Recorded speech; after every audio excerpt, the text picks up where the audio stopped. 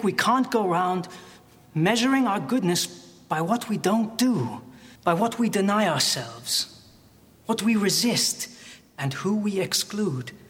I think we've got to measure goodness by what we embrace, what we create, and who we include. And that's from the movie Chocolat. And if you haven't seen it, go out and rent the movie. It's wonderful. It's inspiring.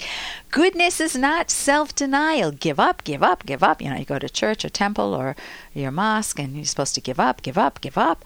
Well, goodness is not giving up. Goodness is pursuing your rational goals, whether it's a hobby you love, tennis, or badminton came to mind. I don't know why, but just your hobbies, your career goals, your love of your life. Those are the goodies in life, your good friendships. That's what goodness is. You're making yourself into a lovable person with a healthy character, with honesty and integrity. That's what goodness is. It isn't all of this, oh, well, I gave up everything I own. Aren't I good now? No, you're a person who's going to be very depressed, resentful of other people who didn't give things up, and bitter going through life while you put on a fake smile and pretend that you feel real good inside, but you don't, and you don't want to live at odds with yourself. I'm Dr. Ellen Kenner, and my show is The Rational Basis of Happiness, and that means that you count, you matter, your happiness matters. And now let's turn to Max's happiness, because Max is having girlfriend problems. He's wondering if he's oversexed because he's looking at pornography a lot, and his girlfriend doesn't like it. And from the way he wrote the letter, I polished it a little in terms of the language. You know, he said, I'm always looking at porns. I said pornography. It sounds like he's relatively young. So I'm going to assume, Max, that you are either a young adult, or maybe between 15 and 25, someplace in that range. And you're wondering, how do you get thoughts of wanting to see other girls naked out of your mind? How do you get that out of your mind? Well, partly, I think a lot of women need to have thoughts of real sexy moments. I think men are trained to think sexually. It's permitted for them to do it. And women are trained to think about knitting and other things, but sex is not high up there on the agenda. So then when they get into a marriage, a real healthy marriage with a partner, there's a problem. Men have had a lot of rehearsal and a lot of liberty experimenting and thinking sexy thoughts and thinking about erotic fantasies.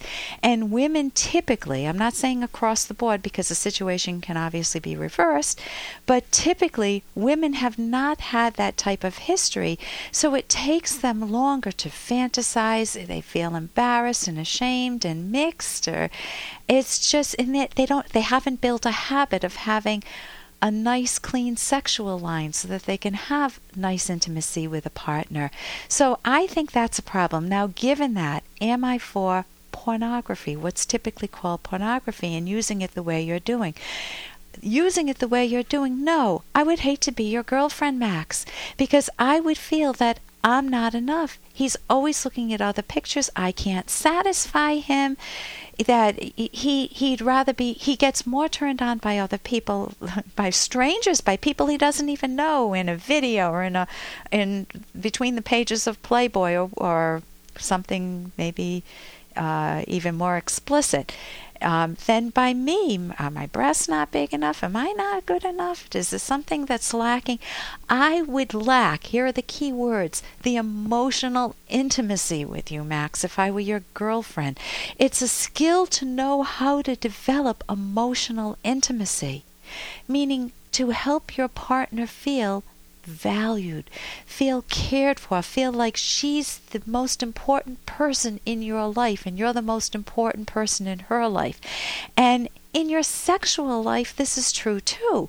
So if you are always turning to the magazines or to the internet or to videos, porn videos, then you're basically sending her a message that she doesn't really matter that much, and especially in this very weird area of sex love. Now, it's true that people develop their preferred styles of sexuality. And if you're trying to change yours and learn what an intimate relationship is like, then you want to move away from the porn. You say you can't stop thinking about it. Well, what if you replace the thoughts with thoughts about your girlfriend. And it doesn't have to be sexy. It can be just cuddly thoughts, or cherishing what you love in her, training your mind to identify what you love in her. If you don't love her, then you don't belong being with her. If you're not a lovable person, then she deserves better than you. Let her move on. So it's either or. You cannot have your girlfriend in the type of sexual life that you're currently leading, which I know you know. There's a problem with porn also, in that you'll see people doing things that your partner may never want to even try. Maybe it's a threesome, or, gang rape, or who knows. And it can be a real turn-on for you. Repulsive as it is, it can be a turn-on for you. And you may desire that to happen in real life. Or vanilla sex may no longer feel fun when you're just having regular sex with your partner. So that's a side issue with the internet, but a very important one. So I would say that if you value your girlfriend, and if you value having a romantic life in the future with this woman or someone else, it is important to train your mind to learn how to develop an intimate relationship together. Now, can you fantasize together, or do you have to look in each other's eyes and say, I really like your eyes, I really like your mind all the time?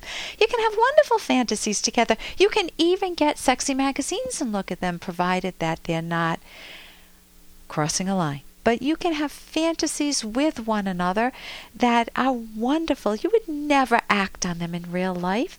And I wouldn't use people in those fantasies that you know, because it becomes very awkward. But having a rich fantasy life with one another, coming back with stories, well, guess what I imagined today, honey, can be very erotic, very arousing, and can give you a rich life with each other. And then the fantasies, or the Playboy magazine doesn't become the other woman in your life, but it becomes a rich source of fantasies for both of you. So I'm Dr. Ellen Kenner. You're listening to The Rational Basis of Happiness. And in the last minute or so, here's somebody who asked me a question about, this woman says, my daughter adopted a son when he was 1 day old. He's 3.5 years old now. He's got a very sweet personality most of the time, but at other times he can become explosive. He also has a half-brother who's 5, who came into our house at 6 months old, so 2 adopted kids, who also has some behavior problems. Could the younger one be dealing with rejection because he was adopted at 1 day old, even though he was so young? What's the best course of action to take? My daughter, the mom, is strong on love and discipline and consistency. I do not think that a 1 day old could experience abandonment when all he's ever known is the parents, the adoptive parents. Unless your daughter is saying, well, you're not my real child, and you're lucky that I adopted you. Well, then if she's creating that problem, that unearned guilt in him, then she's the problem. She needs therapy. She needs better parenting skills. So another possibility is your daughter can be strong on love, but when you throw in the words discipline and consistency, I wouldn't want her as a mom. I don't mind the consistency, but discipline comes across as heavy-handed. I would go to my website, drkenner.com, drkenner.com, and get the books by Adele Faber and Elaine Maslish. One is How to Talk So Kids Will Listen, and Listen So Kids Will Talk. It could also be the case that your daughter adopted children thinking it would be wonderful, pie in the sky, and it ended up being a lot more work than she wants. And it could be very stressful for her, and she could be taking it out on the kids. So hope that's not the case. I'm Dr. Ellen Kenner. You're listening to The Rational Basis of Happiness. Be back with you next week. Your future hasn't been written yet. No one's has. Your future is whatever you make it. So make it a good one.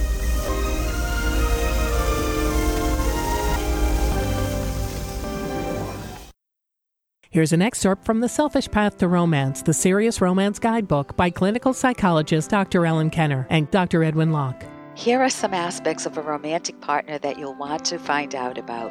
What does your loved one consider an ideal romantic evening?